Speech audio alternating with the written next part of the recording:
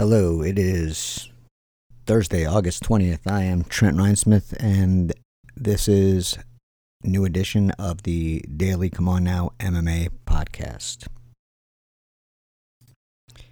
The first topic for today will be Dominic Reyes and what he had to say about Jon Jones vacating the light heavyweight title to move up to heavyweight. Reyes spoke to Ariel Helwani of ESPN on the subject, and this is what Reyes had to say.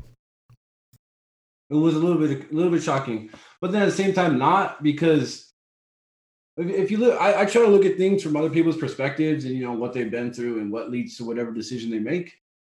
And if you look at it, Jon, I think truly in his heart, he felt like he won that fight unanimously, and he has nothing else to prove in the division.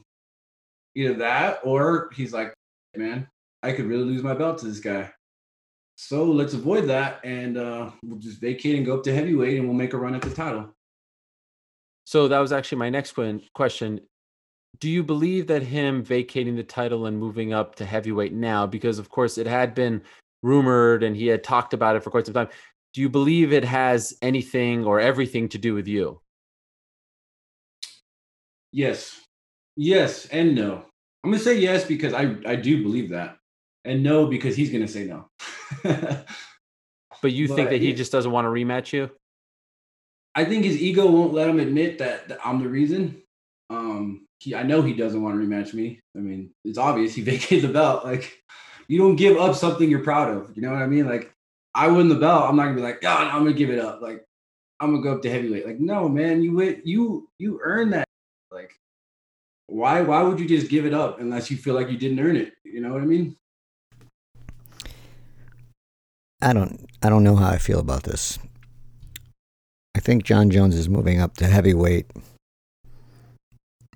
one, for more money, and two, for more challenges. I don't know, the idea that someone runs away from someone else when it comes to cage fighting, I have a hard time wrapping my head around that, especially if it's someone they've already beat. You're already getting in a cage to fight another person. I don't think you have fear of anyone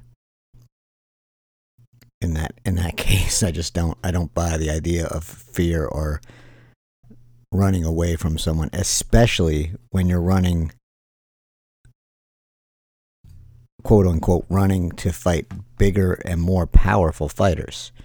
So the idea that Jon Jones is going to run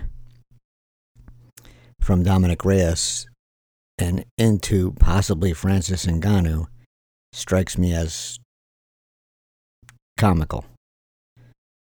That's not where I'm. If it's me, that's not how I'm. If I'm afraid of Dominic Reyes, I'm not going to fight Francis Ngannou. That's for damn sure. So, yeah, the idea that that Jones is running from anyone is silly to me. I just think that Jones, I think he's become too comfortable, maybe.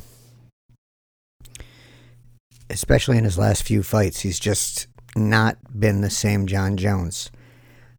It was early in his career, he would go out and fight to his opponent's strength to prove a point, to prove that he was better. Not only was he going to beat you, he was going to beat you at your game to show you and to show everyone. You think you got this figured out? Nah, you're one level, at least one level below me. He had a chip on his shoulder, and he had something to prove.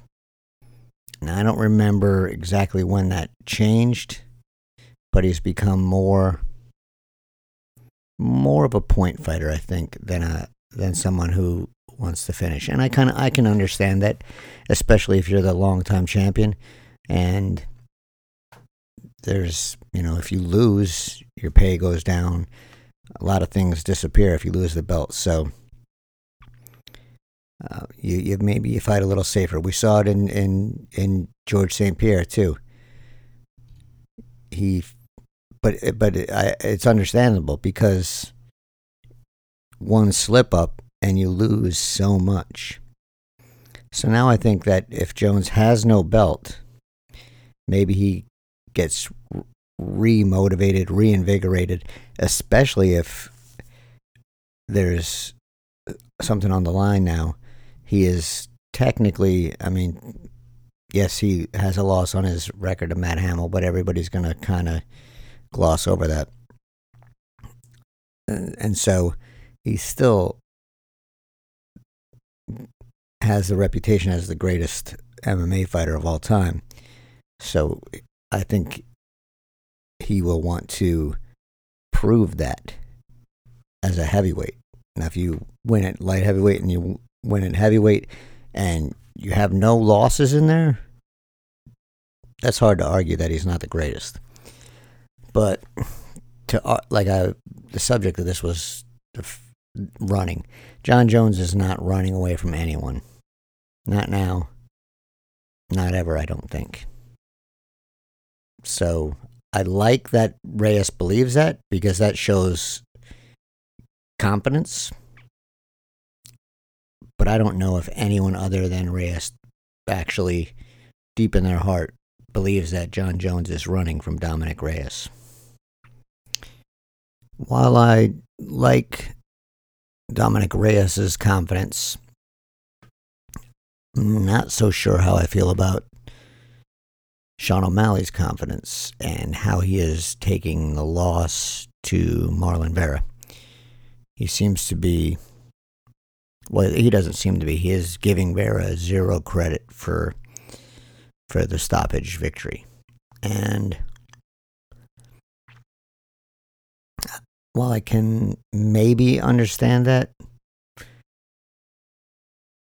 I don't know if I can 100% understand it. It's kind of rubbing me the wrong way. And here's the clip from O'Malley's podcast where he talks about the loss. And give it a listen, and I'll comment on it.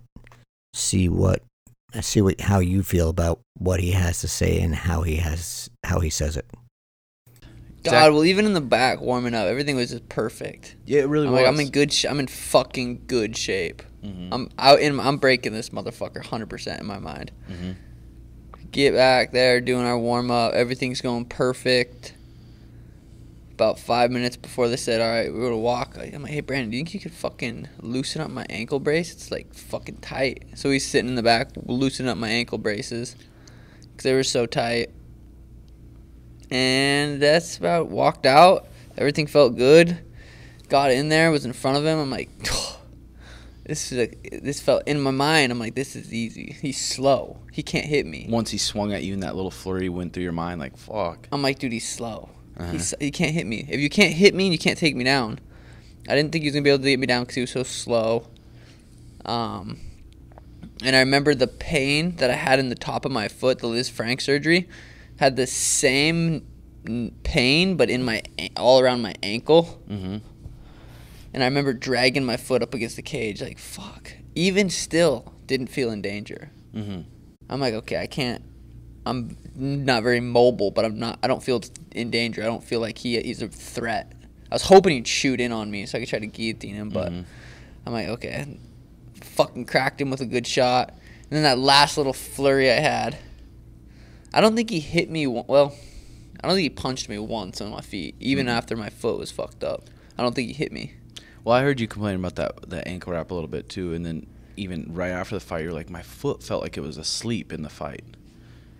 Yeah, I mean, felt like it was asleep. The thing is like we picked the date, we picked the time, and we both walked out, and then it doesn't matter what the fuck happens. Whoever wins, however they win, wins. Yeah. So he won. It feels like it sucks for me because I'm like, God, I lost to someone who I look at is not very good. Mm-hmm. I look at him and I'm like, he's not that good, and I fucking lost to him. That's what's the most frustrating thing, probably, is just losing to someone I'm better than. And that humbled post was a fucking joke. So everyone commenting stupid shit. I'm not humble. Yeah.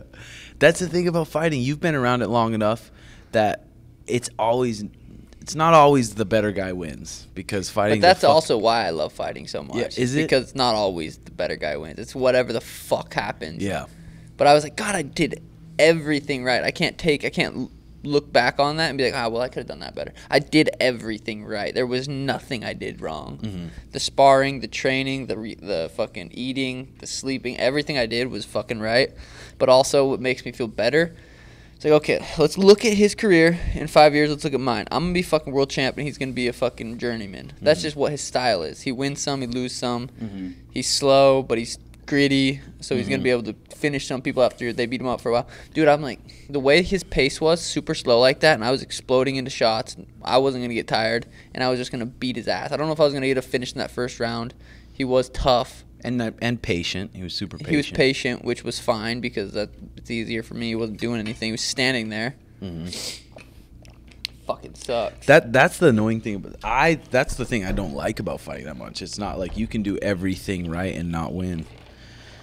But dude, I knock out Eddie Wineland. I piece. That was easy. He gets lucky and beats me and jumps up like he's fucking won the lottery. Yeah. That just showed me what kind of a bitch he was. yeah.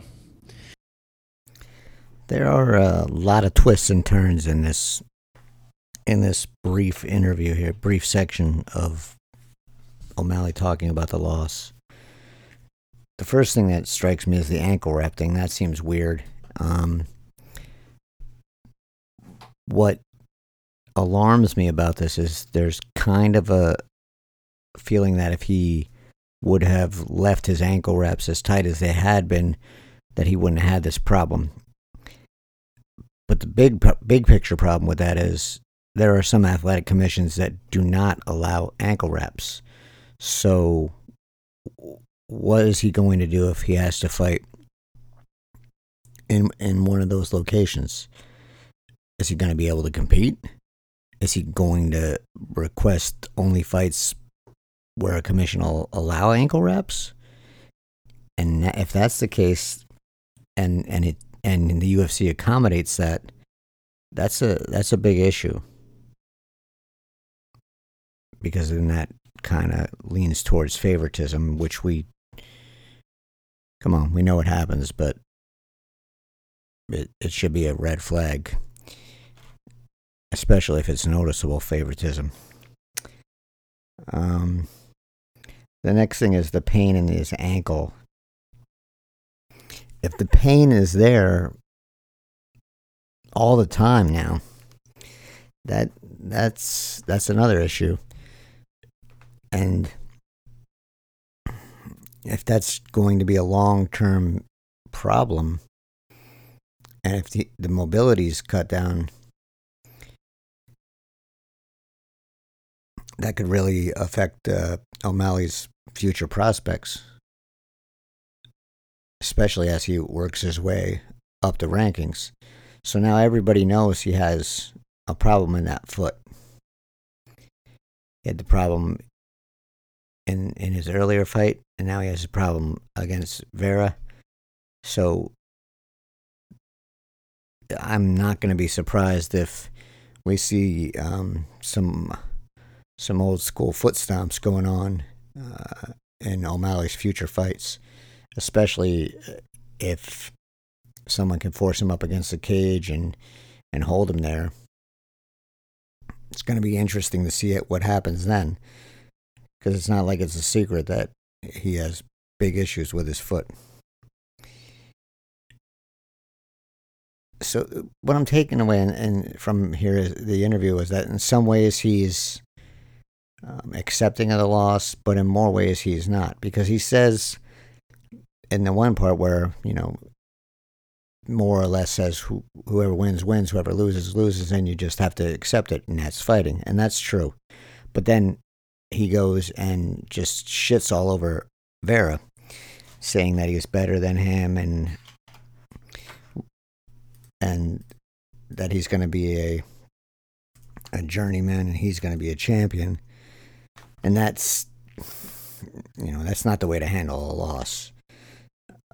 as pompous as Conor McGregor could be, he was always pretty gracious in defeat, at least right after the fight.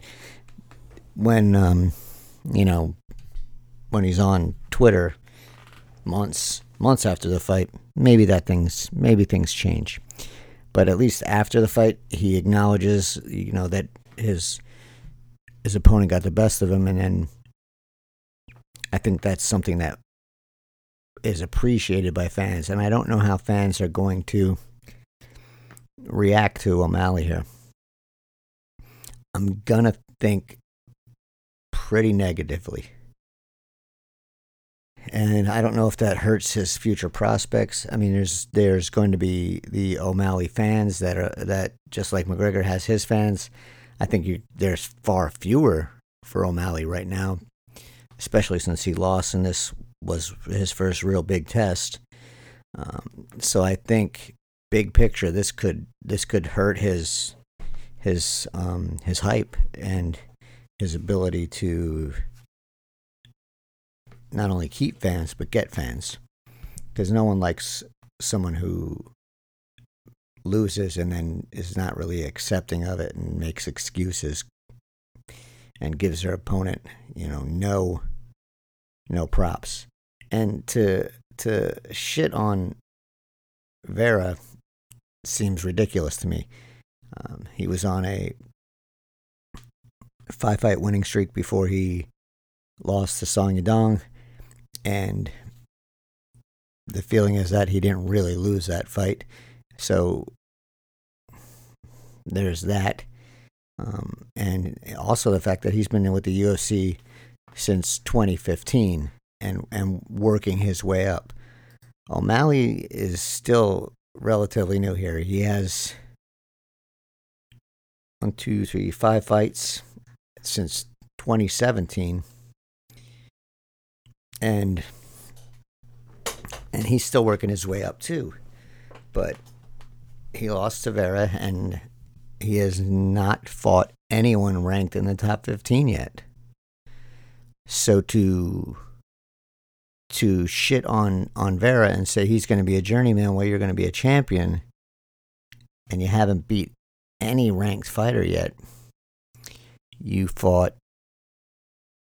beat Eddie Wineland, who's a good fighter, but I don't think anyone would say that Wineland's at the top of his career right now.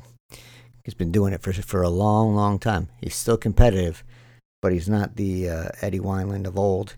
And now the loss to Vera. And another thing that bothered me was the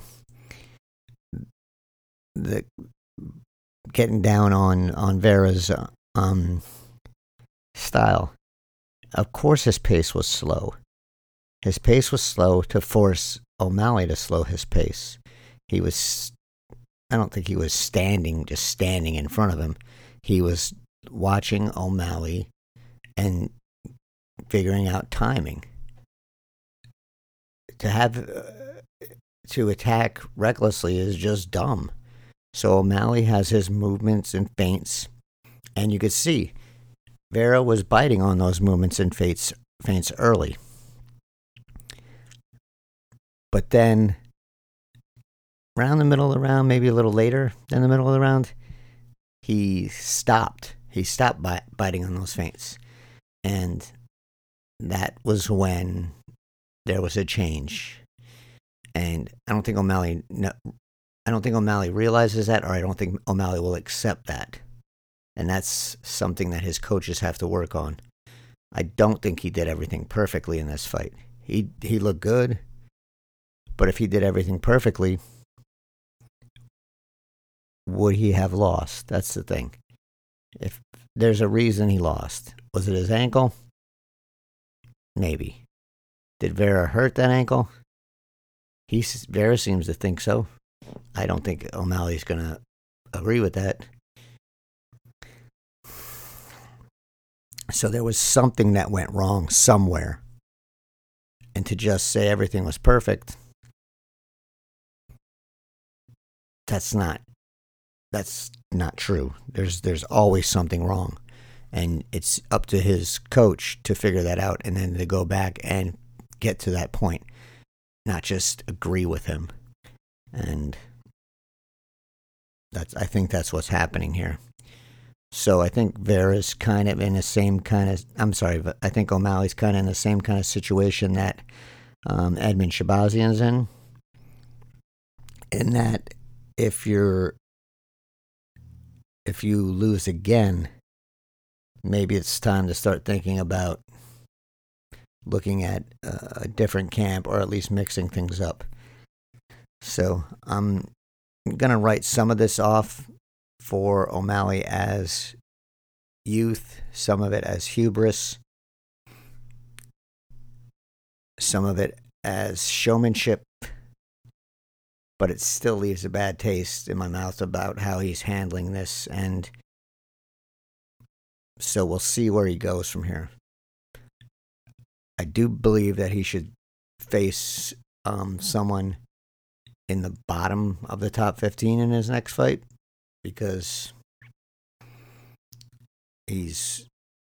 I think he's ready for that, and we'll see what happens. And I think that someone should be more experienced than him too. And I think that'll give us a good look at where he really stands. So now that he has a loss on his record, I think you take the kid gloves off a little bit. And if he loses again, then you move him back a couple steps. But you got to test him. You have to test him fully now. He has the attitude that he's going to be the champion. Well, you need to move him up and have him face top 15 opponents. And if he wins, he wins. If he loses, let's see how he handles that loss. Let's see how he comes back from that loss.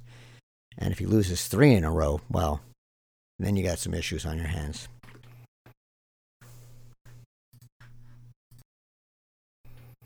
I think some people misunderstood or willfully misunderstood what I tweeted about as far as low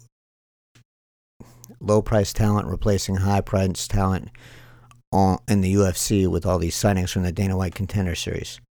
I'm not saying that veteran fighters on losing streaks shouldn't be released. That's business. I understand that.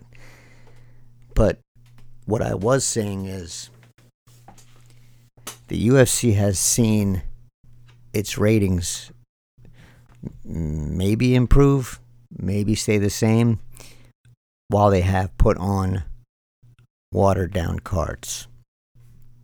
And if you deny that the cards since the pandemic, since it came back, the UFC came back after the pandemic first began, aren't watered down, you need to take a good look at yourself, because you're lying to yourself. They're watered down. And if the reason for that is fighters not fighting because they don't want to travel, they don't want to put themselves at risk, or if they don't have proper facilities to train, or they just can't train, well, that's no reason to cut those fighters. And that's my concern, because Dana White has said, if you don't want to fight during the pandemic, you don't have to.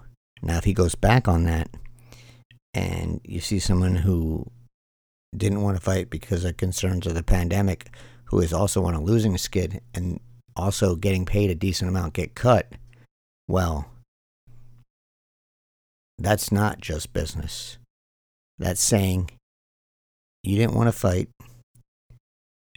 and I'm going to take your roster spot and replace it with someone that's getting 12-12 and moving up in the pay scale slower than you are, because they want to fight, and they want to fight multiple times in a short period of time. That's my fear, and that's why I said what I said. It's not because I don't think these people should be released. We're not in a quote unquote normal stage. And so if the UFC is going to quote unquote punish someone for trying to stay healthy, that's the wrong message to send. But that's the message that I'm picking up on, because he's praised these Contender Series guys for wanting to fight right away. And so there's a message there. The message is, even if you're not up to UFC standards yet, a willingness to fight multiple times in a short amount of time is something that will be looked upon favorably. And I think you're going to see more Contender Series guys expressing that sentiment now, because that's what White said he wants. So that's what they're going to do. And if someone is not fighting because they want to stay healthy, well, then they might find themselves on the outside looking in. And I don't like that one bit. And I think that's shady business, especially after White said multiple times, if you don't want to fight during the pandemic, you don't have to. So that's why I was irritated by this.